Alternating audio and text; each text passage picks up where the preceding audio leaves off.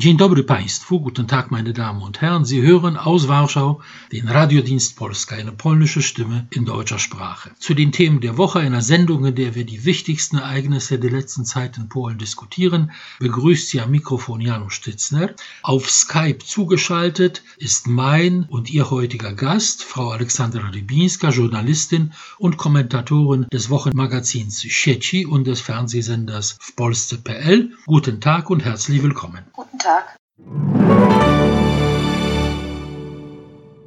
Inzwischen ist weitgehend Ruhe nach dem Sturm eingekehrt, aber bis es dazu kam, erlebte Polen einige wahrlich unruhige Wochen.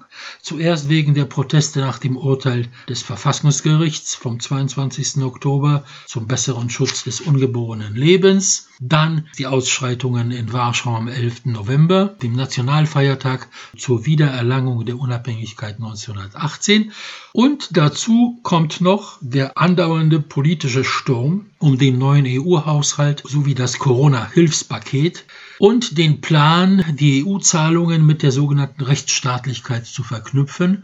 Dagegen haben Polen und Ungarn ein Veto eingelegt. Darüber wollen wir heute sprechen. Die Entscheidung darüber, ob eine schwere Krankheit eines ungeborenen Kindes der Grund für eine Abtreibung, also die Tötung eines ungeborenen Kindes sein kann, hing seit 5 Jahren wie ein Damoklesschwert über Polen. Es war, um es trivial zu sagen, eine ganz heiße politische Kartoffel, die eigentlich niemand anfassen wollte, aber die es anzufassen galt. Artikel 38 der polnischen Verfassung besagt, Zitat, die Republik Polen gewährleistet jedem Menschen rechtlichen Schutz des Lebens, und die Interpretation des Verfassungsgerichtes in Polen ist so, dass dieses Leben bei der Zeugung beginnt und mit dem Tod endet, also auch in der pränatalen Phase, in der Phase der Schwangerschaft geschützt werden soll. Seit 1993 gab es einen sogenannten Abtreibungskompromiss in Polen, also die Tötung eines ungeborenen Kindes war nur möglich, wenn das Leben der Frau ernsthaft bedroht war, die Zeugung durch eine Vergewaltigung erfolgte oder das ungeborene Kind schwere Missbildungen aufwies. Ein Urteil des Verfassungsgerichts von 1997 hat die ein Jahr zuvor durch die damalige postkommunistische Regierung hinzugefügte Abtreibung auf Wunsch für verfassungswidrig erklärt. Die in Polen sehr starke Pro-Life-Bewegung forderte immer wieder, die Krankheit des Kindes als einen Abtreibungsgrund nicht mehr gelten zu lassen. Sie sagten, es handelt sich mehr als zu 90% um Kinder mit dem Down- und Turner-Syndrom, die lebensfähig sind und als Behinderte ein Recht auf Leben haben. Man darf sie nicht aussortieren, das sei Eugenik. Recht und Gerechtigkeit, die jetzt in Polen regierende Partei, hat in ihrer Oppositionszeit 2007, 2015 eindeutig sich dazu bekannt und versprochen, in ihrer Regierungszeit die Krankheit des ungeborenen Kindes als Abtreibungsgrund aus dem sogenannten Abtreibungskompromiss zu streichen. Als sie dann aber 2015 an die Regierung kam, hat Recht und Gerechtigkeit begonnen, aus Angst vor Protesten die ganze Angelegenheit auf die lange Bank zu schieben. Zweimal hat Recht und Gerechtigkeit die mit etwa 800.000 Unterschriften eingebrachten Bürgergesetzesinitiativen im Parlament durch Verfahrenstricks zu Fall gebracht. Eine Anfrage von etwa 100 Recht und Gerechtigkeit Parlamentariern an das Verfassungsgericht in dieser Frage blieb bis Ende der Legislaturperiode des Sejm, also bis Mitte 2019, ohne Entscheidung, verfiel dann. Es wurde eine Neuanfrage mit dem neuen Sejm wieder eingebracht. Pro-Life-Organisationen in Polen fühlten sich durch diese Hinhaltetaktik von Recht und Gerechtigkeit betrogen und gaben dem auch lautstark Ausdruck. Am 22. Oktober 2020 fiel endlich das Urteil. Die Krankheit eines ungeborenen Kindes ist in Polen kein Grund, es zu töten. Ich möchte Sie fragen, wie Sie dieses Urteil bewerten. Der Zeitpunkt war schlecht gewählt. Wir sind mitten in einer Pandemie und man konnte leicht Proteste vorhersehen. Es war ja, wie Sie es eben beschrieben haben, auch der Grund, warum Recht und Gerechtigkeit immer wieder dieses Thema aufgeschoben hat, weil Proteste vorhersehbar waren und diese Proteste haben dann tatsächlich stattgefunden. Ich bin für einen Schutz des Lebens von der Befruchtung an. Ich bin gegen eugenische Paragraphen und Eugenik als solches. Aber aus politischer Sicht natürlich ist sowas immer riskant. riskant. Es sind tatsächlich recht viele junge Menschen auf die Straße gegangen. Es wurden Kirchen angegriffen, es kam zu Vandalismus. Das richtete sich gegen die Kirche, gegen die Regierungspartei. Die beiden wurden miteinander verbunden. Natürlich sind die Pro-Life-Organisationen in Polen irgendwo auch mit der Kirche verbunden. Und es hat sich wirklich eine Wut breit gemacht, die sicher auch etwas mit der Pandemie an sich zu tun hatte. Viele junge Menschen frustriert, die Restriktionen, Restaurants geschlossen, Bars geschlossen, Diskotheken geschlossen. Man kann nirgendwo hin, man kann gar nichts machen. Das sicherlich war auch ein Faktor, der hineingespielt hat. Präsident Andrzej Duda hat vorgeschlagen als Kompromiss, man solle doch diesen hygienischen Paragraphen zweiteilen, die Abtreibung zulassen in Fällen, wo das Kind nicht lebensfähig ist und wahrscheinlich stirbt nach der Geburt innerhalb von wenigen Stunden oder Tagen und es zu verbieten im Falle von Föten mit Down-Syndrom oder mit Turner-Syndrom, die durchaus lebensfähig sind und die normales Leben führen können.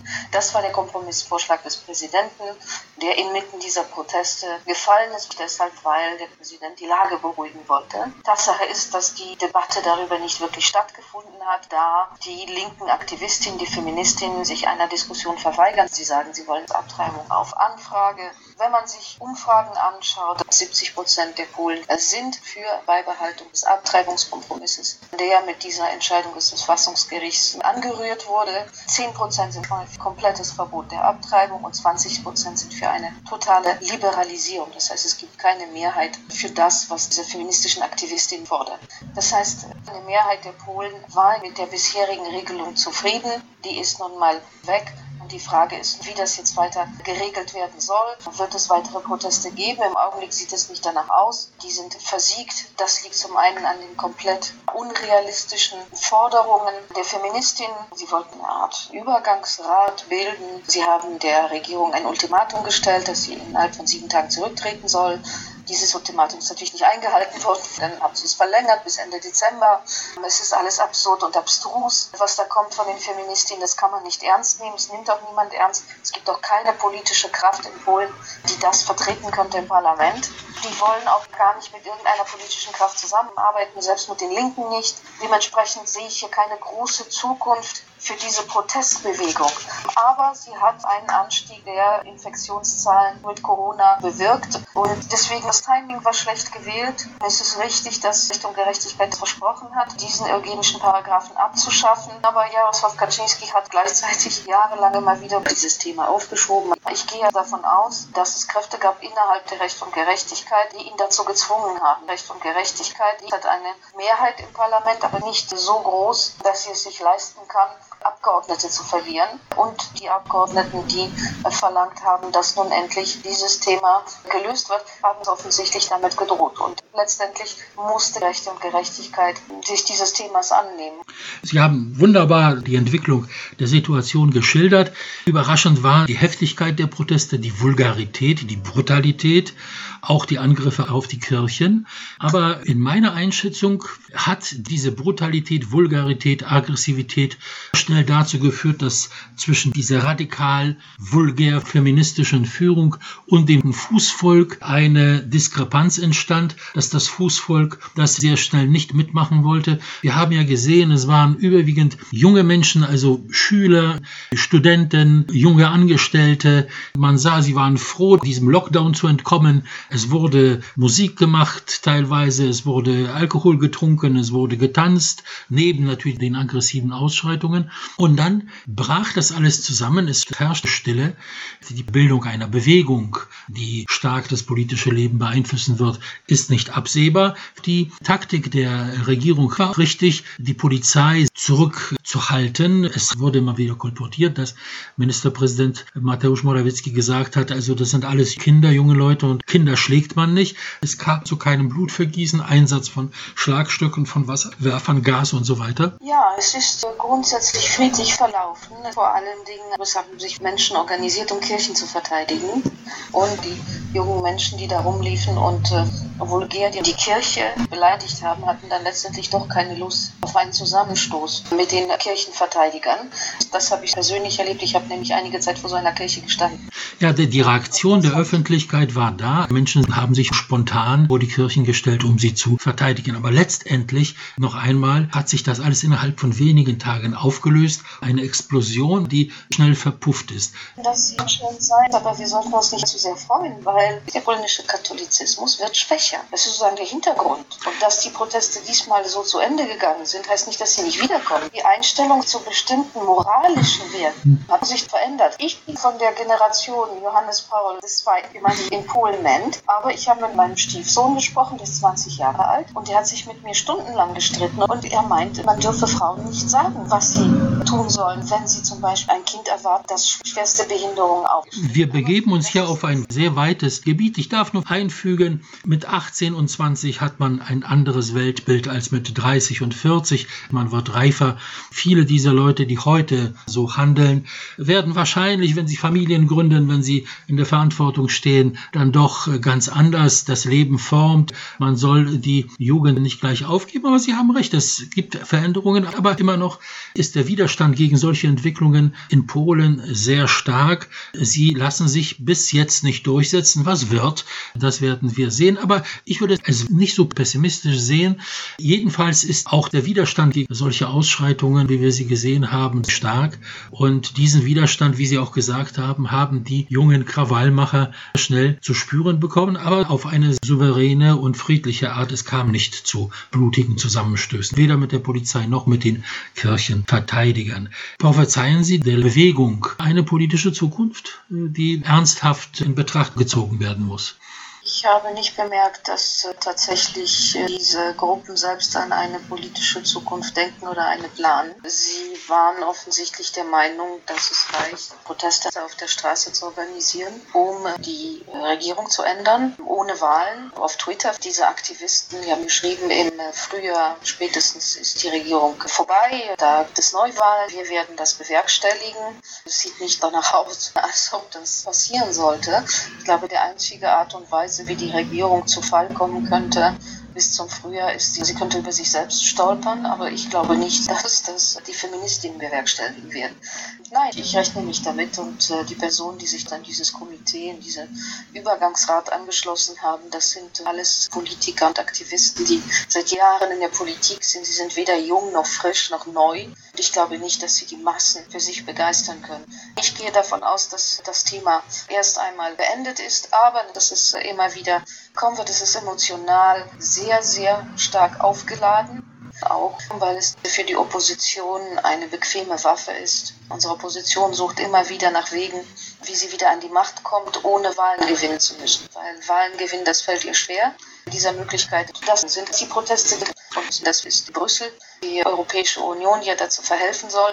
Das klappt bis jetzt nicht, das geht jetzt schon 5 Jahre so, aber das wird auch weitergehen. Die zweiten Ausschreitungen gab es kurz, heftig, nur in Warschau, am 11. November, dem polnischen Nationalfeiertag. Erinnerung an die Wiedererlangung der Unabhängigkeit 1918. Seit Jahren findet statt dieser Unabhängigkeitsmarsch in Warschau. Zehntausende, letztes Jahr waren es bestimmt Hunderttausende, gehen in diesem Marsch, bekunden ihre Nähe zu ihrem Heimatland. Dieses Mal sollte es ein Autokorso werden, wegen Corona-Gefahr. Es ist aber nicht gelungen. Viele sind dann doch zu Fuß gekommen. Die Polizei konnte das nicht verhindern. Eine Gruppe von Fußball-Raudis, das sieht man auf den Aufnahmen, die jetzt veröffentlicht wurden, ging auf die Polizei los. Es gab Ausschreitungen, eine Wohnung ging in Flammen auf. Wie schätzen Sie das ein?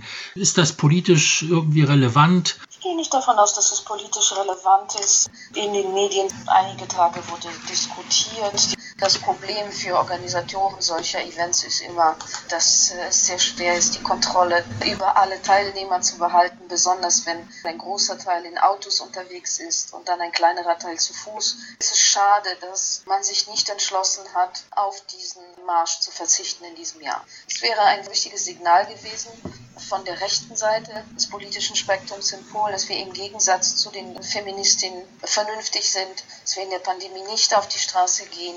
Schade, dass es zu Krawallen kam, aber natürlich ist das alles teilweise völlig überzogen vorgestellt worden. Seit Jahren wird dieser Unabhängigkeitsmarsch als rechtsradikal, faschistisch, besonders in den westlichen Medien, in den deutschen Medien bezeichnet. Das ist nicht richtig. Die meisten Menschen, die dort jedes Jahr teilnehmen, das sind Familien mit Kindern, das sind ganz normale Polen. Man sieht dort Vietnamesen, man sieht dort Schwarze, man sieht dort Ausländer mit polnischen Fahnen, nicht wahr? Unbehelligt völlig.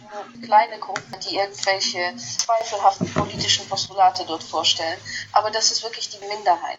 Man hätte dieses Jahr darauf verzichten sollen, wegen der Pandemie. Schade, dass das ausgeufert ist. Ja. Ich habe vor 2 Jahren, letztes Jahr daran teilgenommen. Es war wirklich sehr friedlich. Dieses Jahr war die Stimmung aufgeheizt. Corona-Bestimmungen. Auch die Stadien sind ja geschlossen für die Fußballfans. Genauso wie die städtische Jugend in Diskotheken, Clubs und so weiter können sie sich in den Stadien nicht austoben. Das war auch ein Beweggrund, mal rauszugehen und mal wieder zu zeigen, wer man ist. Fußball-Raudis machen das ja gern. Andererseits auch die Tatsache, dass man zeigen wollte, dass man präsent ist. Nach dieser heftigen Präsenz der Linken nicht Präsenz würde interpretiert werden als Kapitulation, als ein Sieg der Linken. Sieht, wir haben Angst, wir haben große Demonstrationen gemacht und die sind im Mauseloch verschwunden. Ich glaube, ein Verzicht wäre undenkbar, aber es ist leider außer Kontrolle geraten.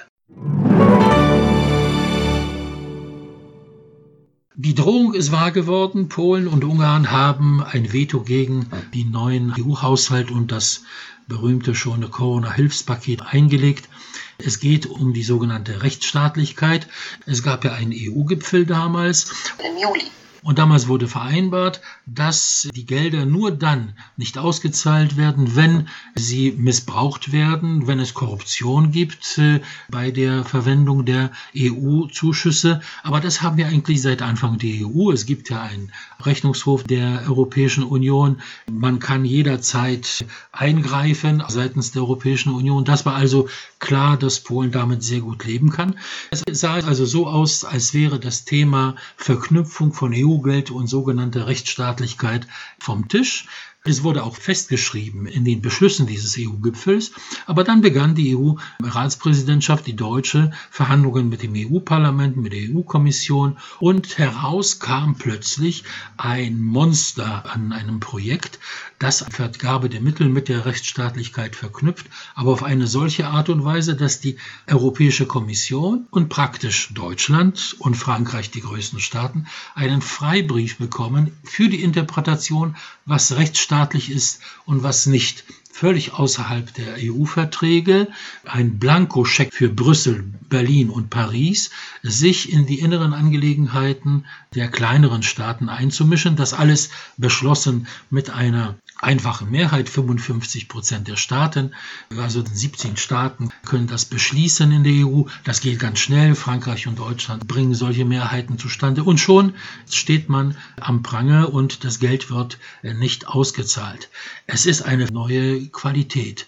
Wird dieses Veto von Ungarn und Polen wirksam sein? Kann das diesen Mechanismus verhindern? Im Juli. Die Gipfelbeschlüsse sprachen von einer Einstimmigkeit, die notwendig wäre im Europäischen Rat, der Staats- und Regierungschefs, um dies zu bestimmen, dass Gelder nicht ausgezahlt werden wegen Rechtsstaatlichkeit. Nun kam es aber anders. Wegen des Drucks des Europäischen Parlaments. Das Europäische Parlament muss den EU-Haushalt bewilligen.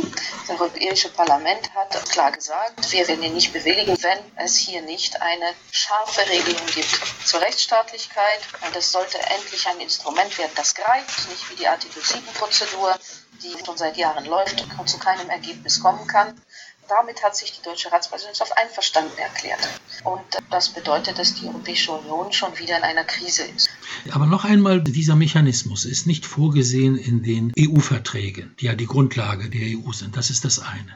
Und das zweite, es geht ja nicht mehr um die Rechtsstaatlichkeit, also um die Struktur der Gerichte, sondern in diesem Entwurf, man bezieht sich auf den sehr, sehr weit gefassten Artikel 2 der EU-Verträge. Dort ist die Rede von Pluralismus, Toleranz, Nichtdiskriminierung, Gerechtigkeit, Solidarität, Gleichheit von Frauen und Männern. Und Verstöße gegen das alles sollen geahndet werden. Es soll die Europäische Kommission das entscheiden. Sie ist also der Ankläger, der Richter und der Vollstrecker dieses Ganzen. Der Vollstrecker sind die europäischen Staaten. Gut. Das wird im Europäischen Rat letztendlich entschieden. Dahinter natürlich Deutschland und Frankreich, denn es müssen 65% der Bevölkerung sein, der EU. Diese beiden Staaten schon bringen es fast auf die Hälfte und die paar mehr kriegt man auch zusammen. Das gibt die Möglichkeit, praktisch in jeder Frage in die innere Politik eines Landes zu ingerieren. Dass es noch keine Homo-Ehe in Polen gibt, ist aus der Sicht der EU eine Diskriminierung. Man kann also deswegen Sanktionen verhängen. Die Gleichheit von Mann und Frau. In Polen gehen die Männer mit 65 in Rente, aber die Frauen mit 60. Also es gibt diese Gleichheit nicht. Könnte auch ein Grund sein. Vor den Wahlen zum Beispiel kann man sehr gut solche Sanktionen verhängen, wenn man verhindern will, dass... Das doch mal ein bisschen weiter. Ja. Dieser Mechanismus ist ja nicht eingeführt worden im Wortlaut für Polen und Ungarn, sondern er ist eingeführt worden für alle europäischen Staaten. Und nichts bleibt gleich, sondern Regierungen werden abgewählt, es kommen andere. Das heißt, jedes Land kann davon betroffen sein. Und weil der Artikel 2 so weit gefasst ist, kann man alles drunter ziehen. Und man kann letztendlich willkürlich Länder bestrafen und ihnen EU-Gelder entziehen. In der jetzigen Situation, nehmen wir an, dieser Mechanismus wird eingeführt, dann bedeutet das eigentlich, dass wenn man eine Reform in Polen durchführen möchte, wenn man etwas verändern möchte, wenn man Wahlen gewonnen hat, ein Programm hat, man vor allem nach Berlin fahren muss, um sich dort abzustimmen, ob die Großmacht Deutschland oder die Großmacht Frankreich das absegnet oder nicht. Denn wenn nicht, dann kann es Sanktionen geben. Letztendlich darauf läuft es hinaus. Es geht ja nicht um die EU-Kommission, sondern die zwei großen Staaten, vor allem Deutschland, bekommen praktisch ein weitgehendes Mitspracherecht in der Innenpolitik kleinerer Länder. Und wenn sie nicht gehorsam sind, dann kann es Sanktionen geben. Es geht hier wirklich um Souveränität, darum, dass doch der polnische Wähler entscheidet, wer ihn regiert und das polnische Parlament und die polnische Regierung Entscheidungen treffen. Sonst muss man erstmal sich mit Berlin absprechen. Aber das ist die Konsequenz einer Tendenz, die wir schon seit Jahren sehen in der Europäischen Union, vertikale Strukturen zu schaffen. Wir sahen das hier schon in der Eurokrise. Wer erinnert sich noch an die Inspektoren der europäischen Troika aus Brüssel, die nach Griechenland gefahren sind, regelmäßig um zu inspizieren, wie die Reformen dort verlaufen? Wenn wir uns daran erinnern, wie die Europäische Kommission italienische Staatshaushalt nicht angenommen hat. Die Italiener haben einen Staatshaushalt abgesegnet im Parlament und die Europäische Kommission sagt, nein, den akzeptieren wir nicht. Und letztendlich einen Regierungswechsel bewirkt. Das ist eine Tendenz und die wirkt immer stärker und die hat so ihr vorläufiges Ende gefunden in diesem Rechtsstaatsmechanismus. Das geht seit Jahren immer mehr in diese Richtung, dass Kompetenzen nach Brüssel transferiert werden, dass eine Gruppe von EU-Ländern darüber entscheidet, ob andere EU-Länder ihre Politik richtig führen. Und das ist eine beunruhigende Tendenz. Und das will ganz offensichtlich die Europäische Union so weiterführen. Und das führt zu Verwerfungen, zu Streit, zu Teilungen. Wir haben eine Nord-Süd-Teilung in der Europäischen Union, eine Ost-West-Teilung. Und das kann auf Dauer nicht funktionieren auf diese Art und Weise. Und natürlich, der Stärkere hat dann immer recht. Ja, Sie sagen die Europäische Kommission, Brüssel, aber das sind 2, 3 Staaten, die letztendlich darüber entscheiden werden. Und das ist eine Sache, mit der man sich hier offensichtlich nicht zufrieden geben will. Die Umfrage, die jetzt gemacht wurde, besagt, mehr als 50% der Polen befürworten dieses Veto. Nur 20% sind dagegen. Der Rest ist unentschieden, hat keine Meinung. Sehen Sie in der Zukunft die Tendenz, dass sich die polnische Öffentlichkeit immer mehr von der EU geistig verabschiedet, dass dieser EU-Enthusiasmus, der den Polen nachgesagt wurde, nachlassen wird und dass man sich auch dann irgendwann überlegen muss, ob man das so fortsetzen will. Diese Fragen stellen sich langsam. Kann es zur Bildung einer stärkeren politischen Bewegung gegen die EU oder für einen Austritt eine Chance geben? Die Antwort ist nein. Die EU-Begeisterung der Polen war wirklich groß, über 80%. Das kann sicherlich geringer werden, aber ich erinnere daran, dass Frankreich das euroskeptischste Land Europas ist. Da bewerten die EU positiv, ich glaube 40% der Bürger oder sogar weniger. Das hat aber keinerlei Konsequenzen für die Europapolitik, die die jeweiligen Regierungen führen. Frankreich arbeitet nicht an einem Ausstieg aus der Europäischen Union und ich glaube, die polnische Regierung wird so lange, wo die Vorteile einer Mitgliedschaft die Nachteile überwiegen und das ist trotz dieses Streits um die Rechtsstaatlichkeit. Trotz der Klimapolitik und vielem anderen, ja. Ja, wird es sicherlich solche Überlegungen nicht geben. Also das ist nicht für sehr bald. Es kann vielleicht in einer Zukunft, die wir jetzt nicht näher benennen können, zeitlich, geben. Jetzt ist es wirklich noch nicht so weit, um darüber ernsthaft zu diskutieren. Wir sprechen hier von der Europabegeisterung der Polen, aber wenn man da etwas tiefer greift in den Umfragen und fragt, soll es einen gemeinsamen europäischen Staat geben, soll es eine gemeinsame Verfassung geben, eine gemeinsame Währung, fragt nach dieser weiteren Integration, dann ist meistens die Antwort nein. Die Ablehnung des Euro ist eindeutig in Polen und auch die Ablehnung einer weitergehenden Integration. Die Europäische Union als ein Zusammenschluss von Staaten, ja, die aber souverän bleiben. Das ist das, was den meisten Polen vorschwebt. Und die Europabegeisterung beläuft sich eigentlich darauf. Wenn es also um weitere Integration geht, da sind die Polen sehr skeptisch. Das zeigen jedenfalls die Umfragen. Die Polen sind europabegeistert wegen des gemeinsamen Marktes. Handelsfreiheit, die Möglichkeit, Geld zu verdienen, in andere EU-Länder zu reisen. Was die Polen begeistert, das ist der gemeinsame Markt vor allem. Und ich glaube, dass diese Einstellung sich erst dann ändern wird, wenn diese 4 Grundfreiheiten angegriffen werden. Diese 4 Grundpfeiler des gemeinsamen Marktes. Und die sind ja schon angegriffen worden. Wir hatten diese Direktive über delegierte Arbeiter. Wir hatten dieses Mobilitätspaket, was den polnischen Transportfirmen es schwieriger gemacht hat, ihre Dienste anzubieten in der Europäischen Union. Das sind Dinge, die diese Grundpfeiler des gemeinsamen Marktes angreifen. Wenn das weiter in diese Richtung geht, in Richtung Protektionismus, wenn Deutschland, Frankreich versuchen, ihren Markt zu beschützen, und das geht ja gegen die gemeinsamen Regeln dieses gemeinsamen Marktes. Frankreich ist da federführend. Ja, Emmanuel Macron hat diese beiden Direktiven vorangetrieben. Das ist das, was letztendlich die Einstellung ändern könnte, weil dieser gemeinsame Markt wohl sehr viele Vorteile bringt. Wenn er dann beschränkt wird, dann kann sich diese Einstellung tatsächlich ändern. Schauen wir kurz noch in die unmittelbare Zukunft. Die Ratspräsidentschaft Deutschlands ist in 7 Wochen zu Ende. Dann kommt Portugal dran, ein Land, das sehr daran interessiert ist, dass diese Gelder sofort in Bewegung kommen. Sie brauchen sie, wie alle anderen südeuropäischen Staaten. Und dann die Ratspräsidentschaft Sloweniens, die mit Polen und Ungarn sympathisieren. Die Prognosen hier in Warschau sind so, dass mit dem Ende der deutschen Ratspräsidentschaft sich das Ganze auch entzerren wird.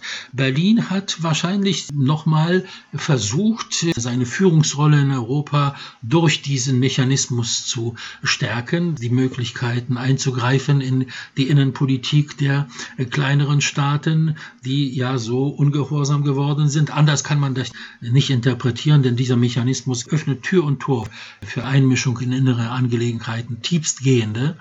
Also wenn es diesen Haushalt nicht gibt, dann gibt es ein Provisorium. Ein Jahr lang werden die Mittel ausgezahlt, so wie sie bis jetzt ausgezahlt wurden. Da bricht die Welt nicht zusammen.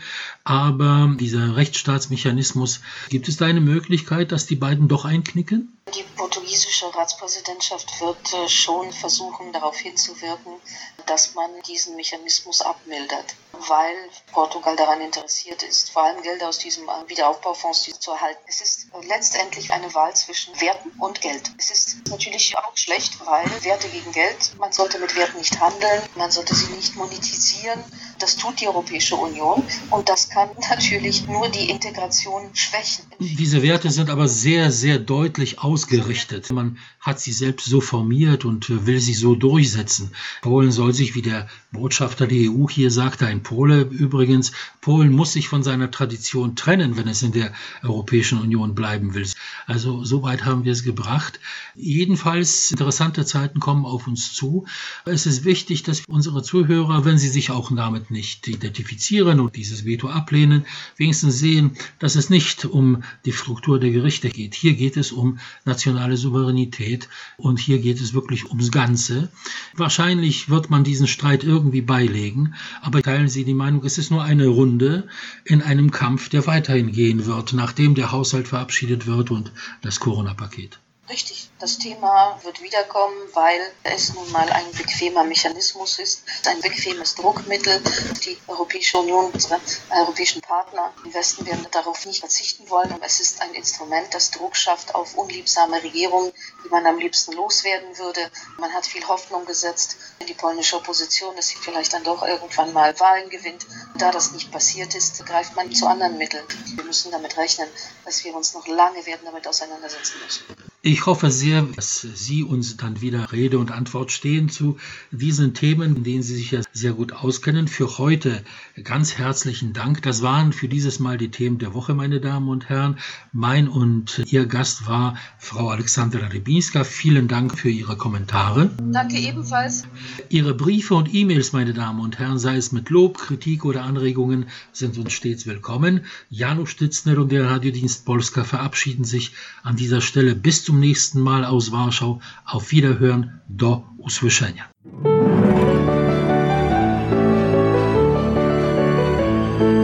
Radiodienst Polska. Aus Polen über Polen.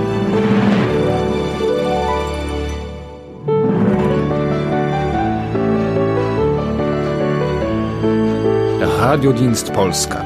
Aus Polen über Polen.